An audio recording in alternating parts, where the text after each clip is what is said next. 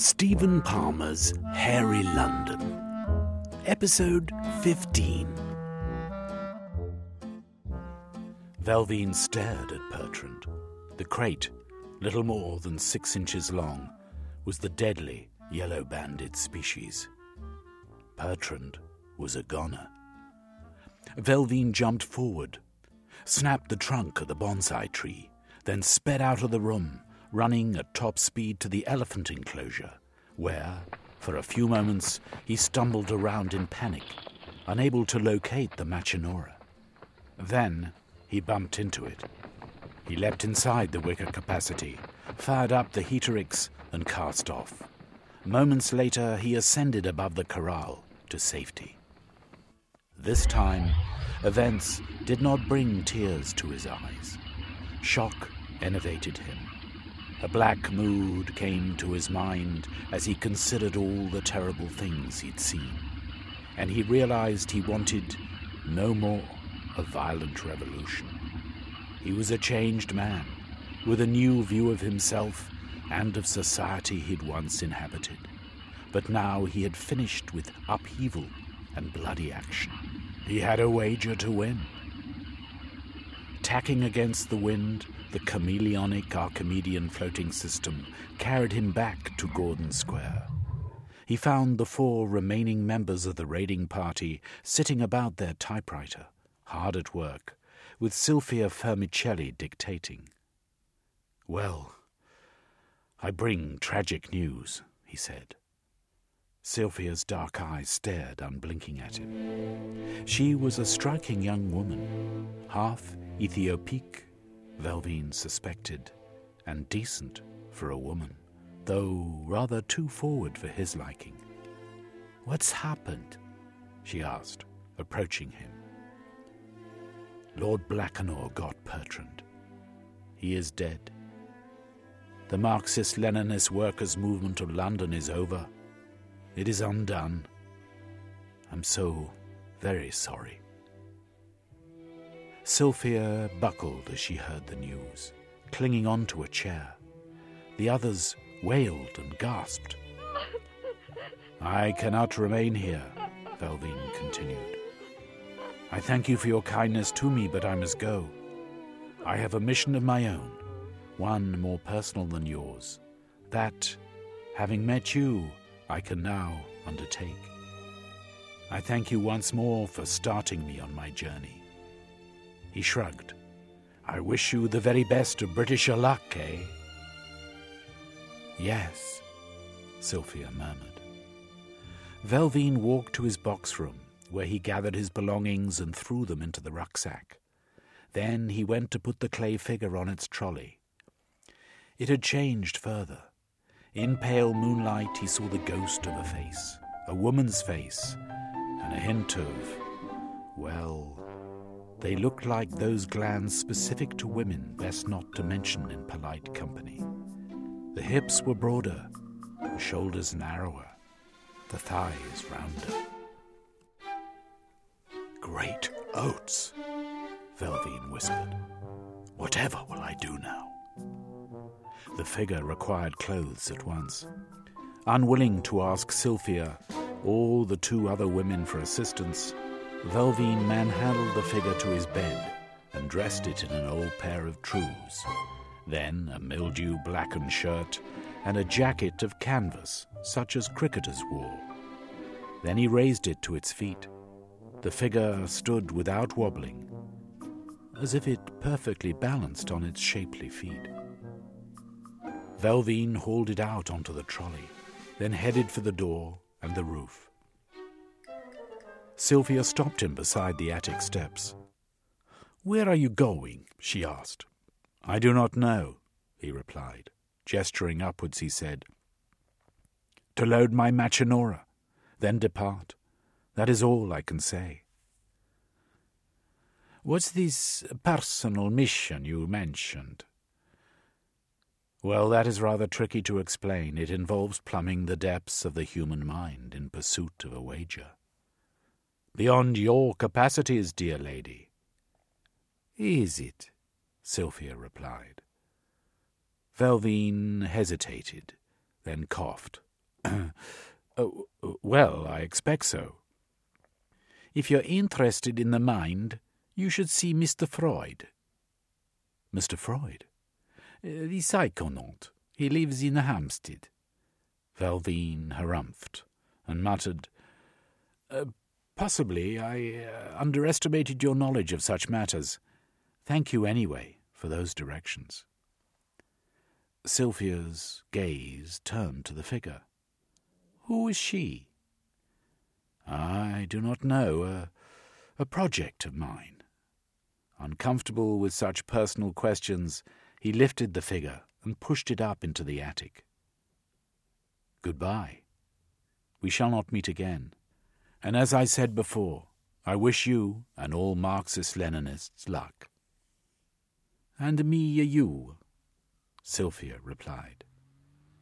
The winds blew still to the northwest. Velveen cast off, using the Machinora rudders to head for Hampstead. The weeks passed by inside Kew Gardens. 3 weeks, as Gandhi had said. Then Istacia and Cornucope were taken from their luxury cell to a palm glade at the north end of the glasshouse, where Gandhi had his personal residence. After chai and a light snack of gajakal halwa, he said, "The time has come for us to make a move on Downing Street. All my forces are ready." Istacia began to fret. With her handbag impounded, she'd been unable to send any more warning letters, while the lack of any attack on Kew Gardens suggested the Prime Minister and his cabinet were little concerned by her last missive. If only she had stated the 3-week timing. But surely police officers, even soldiers, were watching Kew. It was inconceivable that the government would ignore the Indu peril. Most likely a ring of heavily armed men surrounded the place, ready to bring down the machines and the Indu themselves. And that 3-week lack of letters. She sighed. In hairy London nothing was easy, least of all if it involved travel. Blandhubble, she suspected, would wait and do nothing. "Do not fret, Istacia," Gandhi said. "There will be no danger for you. In fact, you, Cornucope, and I will have the most interesting of times as we head northeast." "We are going with you?" she said. Cornucope added, "You mean to incorporate us into your forces?" "There will be no need for force," Gandhi said, enunciating the word as if it was a curse. "Do you see an army inside Kew Gardens?" "I see metal machines on legs," Istacia retorted. "Do you see guns?" "Well, no," she said. "I am a subtle man," said Gandhi. "Subtly violent, that is. You may call me thuggish if you wish. I should take it as a compliment. No, indeed, there will be no fighting. You two and I will fly upon a winged goddess, where we shall use your," and here he pointed at Cornucope, "personal rapport to fool the Prime Minister into contracting the Anglocide germs. He will then pass the disease on to his colleagues as if it were a dose of the common cold." Cornucope frowned. "I would never betray my government like that." "You will if I torture your wife." Cornucope turned white. "You are a monster, a bastard monster. First correct, second incorrect." Gandhi responded with a laugh. "I know both my parents." Cornucope spat upon the floor. "The king should have cut off more than your hands. He should have emasculated you, sir." At this, Gandhi's face turned ruddy, and the tentacles on his left hand writhed. "You will regret saying that when I sit in number 10, he growled. "There will be harsh punishments." He paused, then chuckled and said, "Maybe I shall cause a black hole of Bloomsbury to be constructed. What do you think of that, Cornucope Weatherby of the so-called Suicide Club?" Istacia reached out to touch Cornucope's arm in an effort to calm him. "Let the man have his say," she whispered. Cornucope frowned, but said nothing more. Gandhi stood up.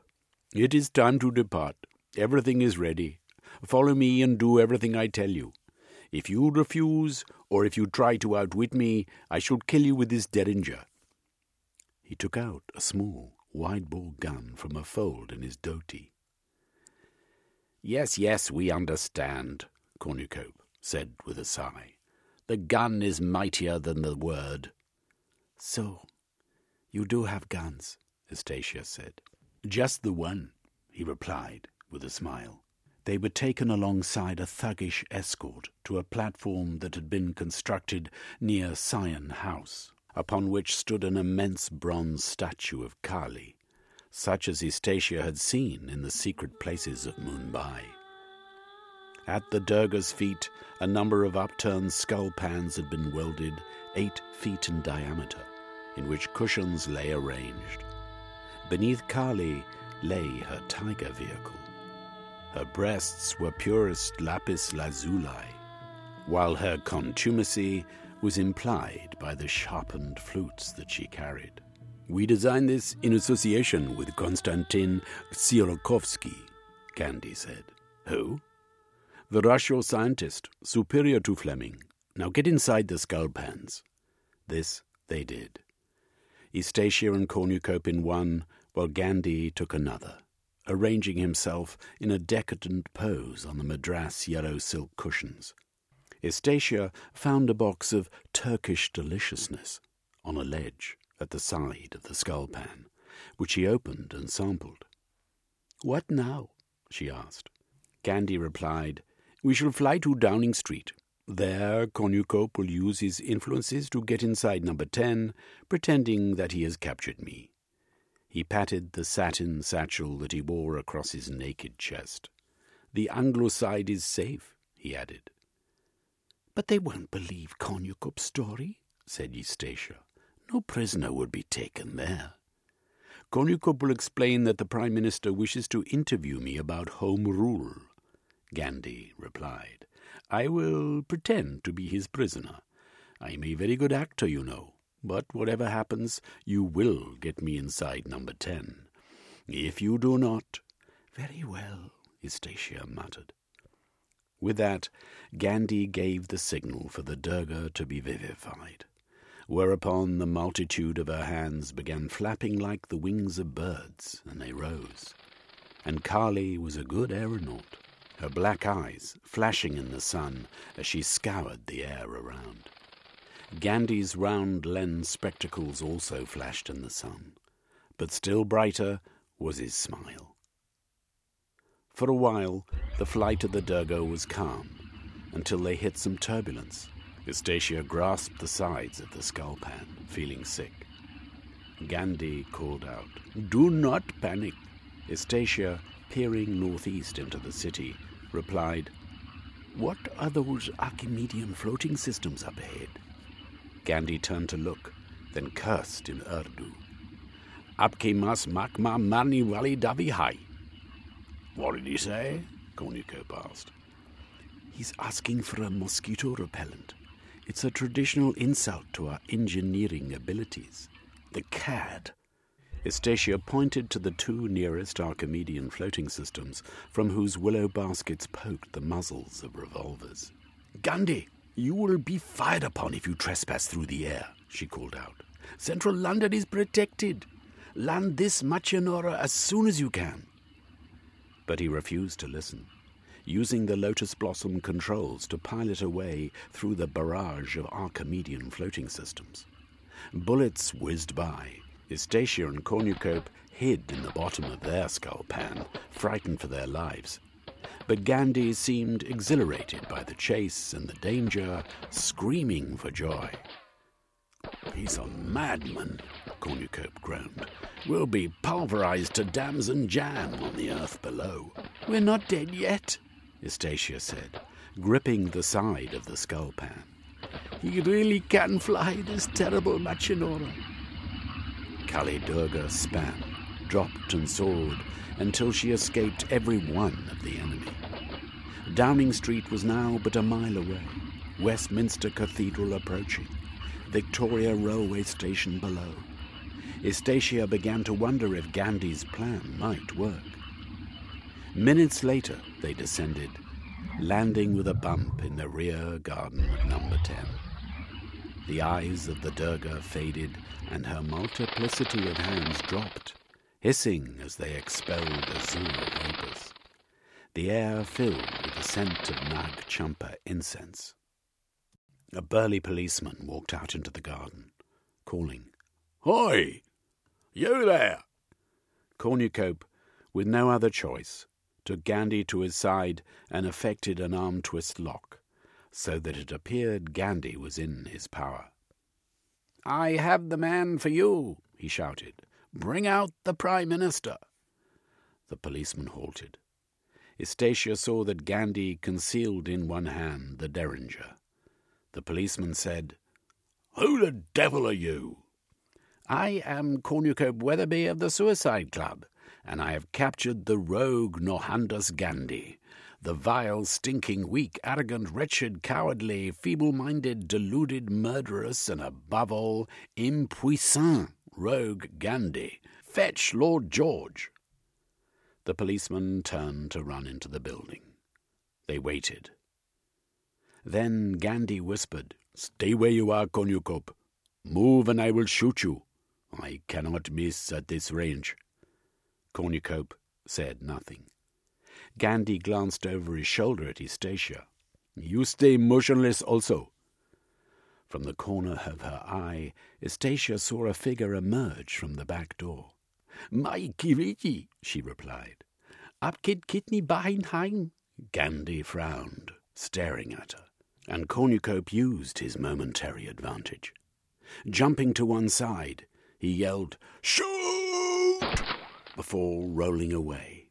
Eustacia ducked as the policeman took out his pistol, but Gandy also leapt aside, then pointed his derringer at Cornucope and fired.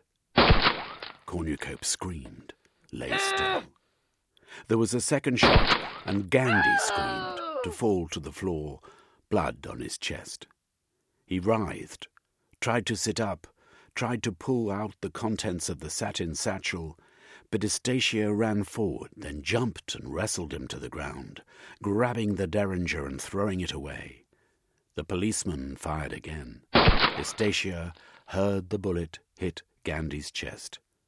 Screaming, she rolled away. Then silence. Silence apart from the distant cawing of ravens. Eustacia sat up and stared at Cornucope. He did not move. Lord Gorge appeared. At once there was a blur of motion in the garden. The policeman ran to Cornucope, rolling him over, then pulled off his jacket. "He breathes still," he cried. "Fetch an ambulance, sir."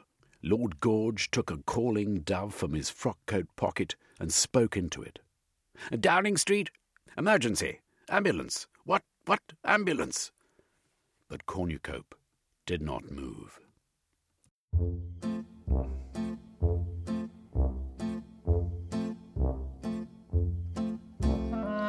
You have been indulging in episode 15 of Stephen Palmer's Hairy London, narrated by R.D. Watson.